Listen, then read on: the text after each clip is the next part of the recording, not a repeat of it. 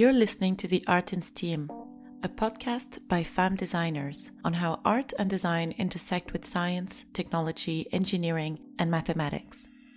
Art has been a crucial element in many STEAM fields, from the aesthetics of architecture to the visualization of complex scientific data. This podcast celebrates the artistry in STEAM and highlights the critical role it plays in shaping our world through women's unique voices and journeys and their innovative work. We will also discuss how art and design can be used to communicate scientific concepts, spark creativity and innovation, and encourage young people to pursue careers in STEAM. Each episode features a member of our collective of artists, scientists, technologists, and educators who all share a passion for designing a better tomorrow. This is The Art in STEAM. Hello, human thinkers, doers, makers, creators of our futures. I hope you're having a good week so far. You're listening to The Art in STEAM, and I'm your host, Noor. Good to have you with us. Do you ever feel overwhelmed by the day, bombarded by information from your surroundings and devices, anxious about the future, and unable to relax or catch your breath? You're not alone, and there are reasons for these feelings. Technology and our social environments, as well as their layout, colors, and forms, all emit energy frequencies that can affect our mood, positively or negatively, hindering our social well-being. In the past, our biological clock responded to external cues like light and darkness, regulating our physiological processes and sleep. Nowadays, artificial light from our devices can throw off our body's internal clock, creating imbalances. So, how can we promote better health and well-being and recalibrate our bodies? Could technology like wearables and computation also help us find our zen? In this episode, we will explore the intersection of photobiology, wearable technology, circadian rhythms, contributing to a healthy and productive lifestyle, and how the design and our living and working spaces can affect our mental health. This episode will take a bit of a different format from previous episodes, as two femme designers join us in conversation, Marula Zakaria and Katarina Richter-Lund. Marula Zakaria is an architect, designer, and researcher whose work explores the relationship between design and photobiology, from the regulation of the human circadian rhythm to the photosynthetic process of plants. Marula's work uses 3D printable biocomposites combined with adaptive optics to create dynamic material systems attuned to essential photobiological cycles of life. Marula holds a diploma in architectural engineering from the National Technical University of Athens and a Master's of Science in Design and Computation at MIT. She is currently completing her doctoral degree at the Harvard Graduate School of Design and is founder of Boston-based Atelier Morphologie, a studio transforming the interior's connection to nature through light. Katarina Richter-Lund is an architectural designer and researcher pursuing her doctorate of design at Harvard GSD.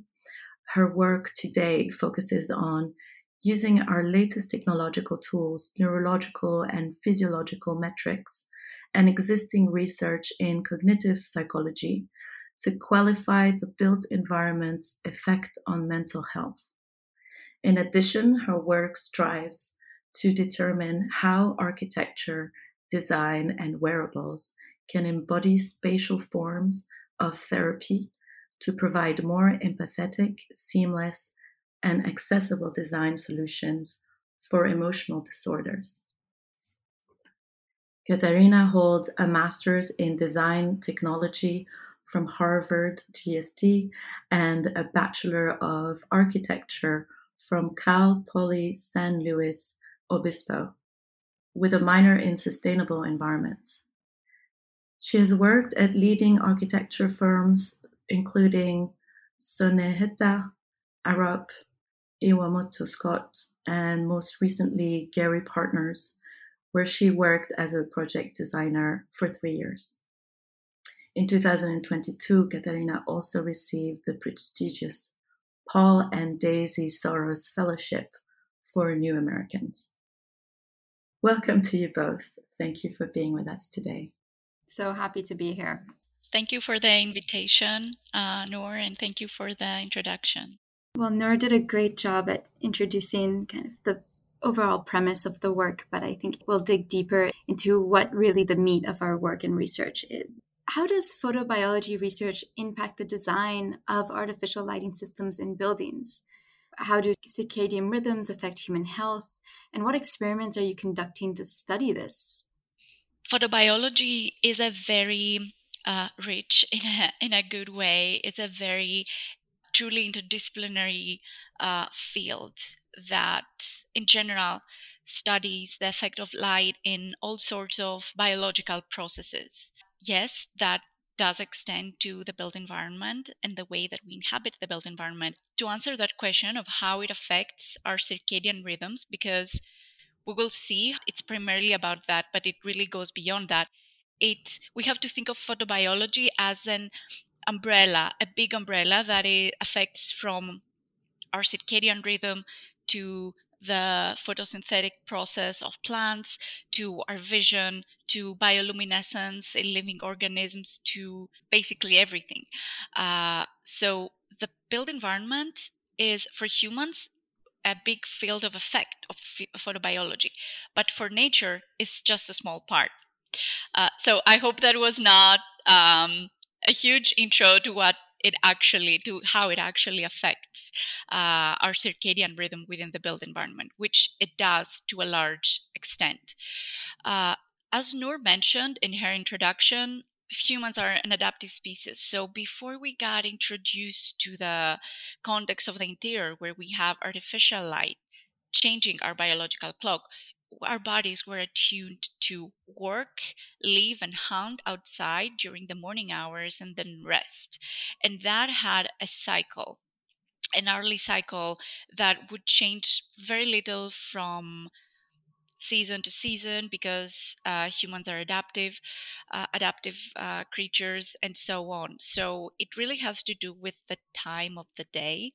And when we think about photobiology and the built environment, our mind goes directly to sleep. But it's not really sleep, because if we think of how sleep affects our lives, our hormones, our physiology, our mood, which gets back to what you, Katarina, are working on, the answer is photobiology is in every activity, every aspect of our daily life, even when we are sleeping. The main principle through which photobiology affects us in the built environment is that our eyes perceive light through our vision, but also not through our vision, through our cells that are placed onto our retina. So even if when we're sleeping, light affects us. And this is a not so well-known truth. In my work, I'm trying to bring that principle into a concept that can be applied to buildings in ways that currently are not explored. The main principle through which photobiology affects us, and that applies everywhere, but especially in the built environment, is through the content of light, the wavelengths of light that touch our retina. So what we see is the photopic light, but what actually affects our circadian rhythm is the melanopic content of light. And that, of course, works into a ratio. And where this ratio is higher, we tend to be more alert. When this ratio lowers, we tend to relax. And this is where I will stop with the technicalities and say that everything that we place into the built environment affects that ratio. The materials on our walls, the posters on our walls, the lamps that we choose to put into our fixtures, they all count heavily into that content of light, this M over P, melanopic over photopic content. I focus my research on this specific aspect of the built environment. But I know that you're also concerned, you're also researching health. What are through different mediums? Because I'm mostly working with things that essentially get into our eyes, affect not our vision, but also the area of our eyes and the way that it perceives light. Your work is so interesting because it considers other factors into this concept of health. So how do you define health? How do you examine health, and how do wearables help you understand the built environment's contribution towards human health, and in particular mental health? Yeah, Marula, I mean, our work has so much overlap because we're really considering um, all of these kind of minute elements of our surroundings and of our environments that contribute and impact things that perhaps people don't consider or perceive on a day-to-day basis. And when I use wearables in my research, my work, I use them in two different ways. One, as a metric to collect data and to understand some of these psychophysiological metrics, by which I mean subtle things like your heart rate, your skin temperature, perhaps even your electrodermal activity, which is your sweat sensors, and all of these very small cues that essentially are connected to our nervous system gives us today the indication of a certain level of emotional state, of well-being, both on the cognitive side as well as the physical side. So I rely heavily on wearable technology in my research in order to give me this information and this almost insight into a subconscious self that often we go through our lives, we're not continuously cognizant of stress even. And then I use wearables on the other side, on the output side as well, where I find wearables a really great tool to test different types of mediated responses very quickly, because they have the benefit that they're on the body, they're close to the skin. You can have an immediate response to calm someone down with vibration, haptics, pressure, heat, or even sometimes mimicking heart rate patterns that your body will then subconsciously start to mimic as well if you're looking to calm someone down. Or on the opposite side, look to kind of wake someone up and get them moving with haptic feedback and vibrations. I use the technology of wearables both on the front end to collect my data, but also on the output end to mediate a response. And today, when I'm kind of transitioning my research now more into the built environment, I rely now more on wearables for this data acquisition part, where I'm collecting a large range of physiological metrics to understand a person's current state of well-being. And specifically, I focus on anxiety and stress. People who experience a lot of anxiety and stress, and then I'm translating those into kind of, as you mentioned, Marula, more tangible things that are the materials of your wall, or the space and the scale and geometry of the spaces that you're in, for example. So very built environment and more architectural features. Does that process involve any challenges, especially the integration of input and output in your wearables? I mean, absolutely. I think the biggest challenge, especially just working with humans in general, I mean, both of us have the human being at the center of our work, and I think the biggest challenge is that every single person is different, and so when you collect data from one person to the next, you can't assume pretty much anything to be the same. So every single person has to kind of come with a consideration of baseline, also understanding where they are at this point in time in terms of their mental health, in contrast to maybe last week or 2 weeks ago. So there's a lot of consideration to be done, and it does make for much more challenging research parameters.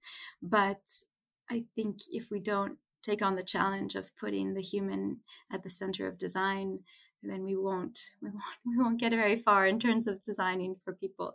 So yeah, that's but that kind of actually maybe leads me to a question for you, Marora, because I think we speak as researchers, but we also speak as designers. And I'm so curious from your perspective, how do you see design and research to be different for you? And do you think, how fast can the integration of research go into design? That is a question, Katarina, that I'm thinking every single day, especially when I'm switching between working for my academic research and then working for my professional practice. And when I'm working on my academic research, I'm thinking what makes this research solid. And when I'm working on my design practice, I'm thinking of how can that actually improve people's lives inside a home. So I think it's a fundamental question for anyone that is doing research and wants some part of that research or some principles of that research to be applied into the actual world. So for me, research is more cerebral, it's more rational, it's more logical, and basically it relies on facts, on systematic measuring of something that has an impact in a controlled way, whereas design, to a larger extent, mostly about our experience, our emotions, our sensations, and essentially our perceptual experience of the world. The thing is, people now are increasingly interested on the science of this experience, and what you do is part of that. What I do in my research is also part of that.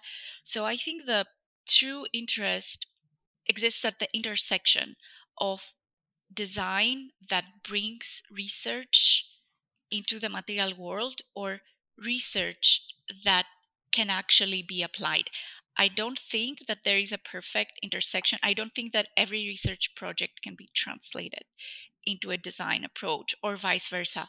But I do think that good research considers design as part of the potential of design as part of it, and good design implements research. This is why there's currently that emerging market, emerging reality of research driven design, where we see new materials, new processes getting into products, getting into design, getting into architectural spaces. And there is, in fact, a lot of research that goes into it. For example, those mycelium based lamps that I first saw and started got heavily inspired on a couple of years ago. Mycelium is something that was first grown in the labs, but how we can bring it into our homes is a totally different question. And to me, that's the most fascinating part of design. But I think that really ties to your work on space and spatial architecture, and how, in fact, those facts or findings from research can actually influence our mood, our energy levels. And what would the architects of the future, what principles should they consider when designing spaces for optimizing our well-being? And also, we talk about research, we talk about facts, but then we talk about the built environment. What are the metrics that we can take from science to bring them into the built environment? Just to say that I think your answer on that intersection of design and research, not, I think it's entirely true and correct that there's no perfect balance, but having a bit of both is so fundamental in both in the design in that world, and as well as the research world. It's too often we can get into our own bubbles of just research or just practice. But to answer your question, Marula, more specifically, I mean, the answer to that question hopefully will come as I finish my dissertation, and I'll be able to put like exact parameters on different qualities of space and different qualities of materials that could potentially lend itself to a more healthy and whole space. But I think as my studies and initial research has shown, even the presence of more natural materials, so wood, stone, even ceramics, in combination, of course, with biophilia, so plants.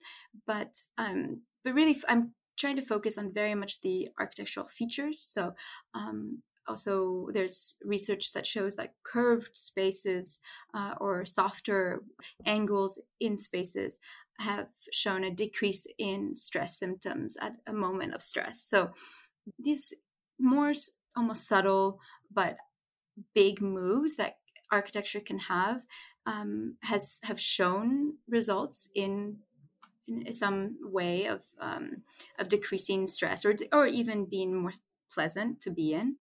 I think the biggest lack that, and this is where the metrics come in, biggest lack that we see in the industry of architecture is there's no scientific rigorous metrics that back up these claims. I can go to you and I can tell the building code to enforce windows and enforce natural materials in a space, but if they don't have the metrics and the scientific backing to prove that that actually makes a difference in human well-being, there's a very low chance that those metrics are going to, or those rules are going to be implemented in the built environment. And we see this, I mean, in other countries where these rules have been implemented, and of course, life satisfaction and building design are often a little bit better. My hope with the dissertation is to put forth not only a methodology, but also some rules that are backed by metrics that I'm taking from the scientific discipline, such as electrodermal activity, which is essentially your sweat sensors, that do have a direct link to understanding energy, arousal rates, when you're excited, when you're down, and even links to depression and stress. So the hope is that these kind of extra metrics and the combination of science and design will hopefully be strong enough to actually implement change within the discipline and within the built environment. And with that understanding of needing both the science and the design, I think kind of brings this to what STEM education is all about and what a STEM education, how it impacts all of the fields that are encapsulated in STEM. And I'm curious, Madula, with you, what your experience was in STEM education and how it's impacted your research, and what skills have you found particularly valuable in your fields that correlate with STEM? I think this is a great question, and because it brings me back to what fascinated me the most in STEM education, and it's the empowering nature of science and the empowering nature of being able to reason over what you think, reason over what you're building, especially in architecture. That's why I value that classical architectural education with all the rules and the codes that you learn, especially as moving on to graduate school and then doctoral studies. I use the fundamentals of that STEM education, the fact that yes, there are rules, yes, there are facts, especially when talking about the circadian rhythm, we're talking about spectral behavior of the built environment, color in combination with light. I think the more you progress into research, yes, you get constrained by the rules of the discipline, constrained into quotes, because personally I feel liberated, because I feel that through research and through my current doctoral research and practice, but mostly research, I am able to bring those rules into design and change the way that we design, knowing that I have digested the rules. I can now design walls that behave differently in the morning versus at night, for example. This is the core of what I do and my experiments. So I thank my STEM education for giving me the fundamentals, the solid fundamentals, for being able to think of ways of changing the way that we build our interiors and we construct the built environment. How was that experience, that of STEM education, have affected you? The STEM education to me is so fundamental in also advocating for multidisciplinary output. So learn about hard sciences, but you learn about design and you learn about art and you learn about the implications of both of these methods, which are so incredibly different.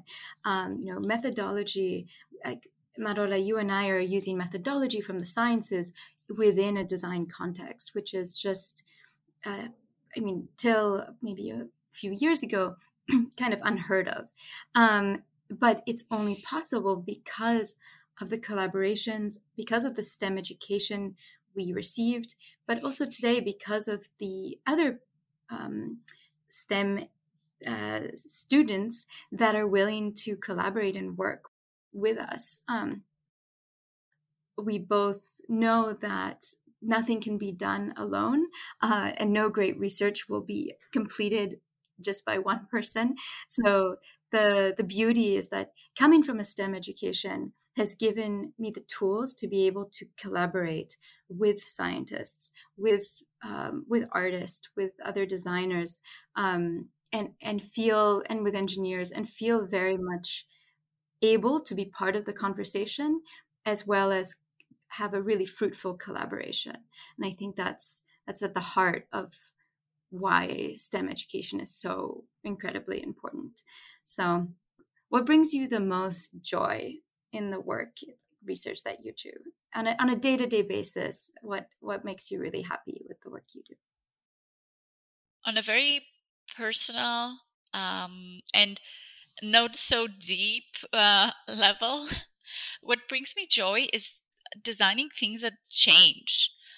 In general, I always live to see things that have, that are not only one thing. I mean, yes, architecture has been built for years based on materials that have, are this and that.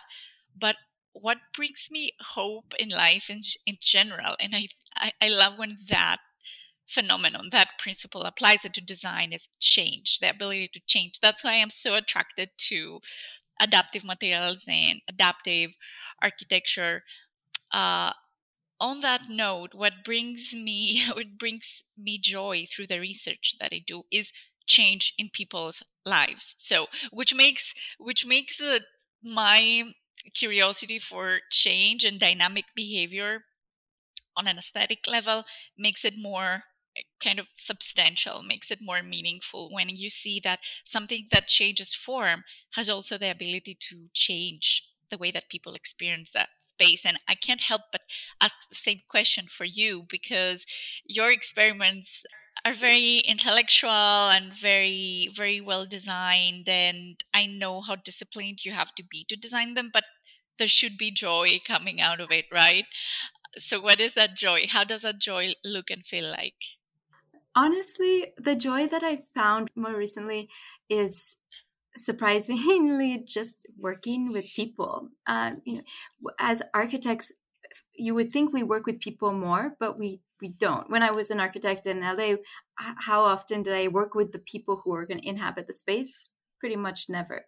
But now I get to work on a day-to-day basis with people actually looking at their data, looking at the results, looking at how they experience space. And as much as it's exhausting, so exhausting to be doing this constantly, it does bring me joy because I can see people's change in one environment to another, and that for me is, it gives me at least the energy I need to get through my day, and get through every study. So that's my current joy of the week.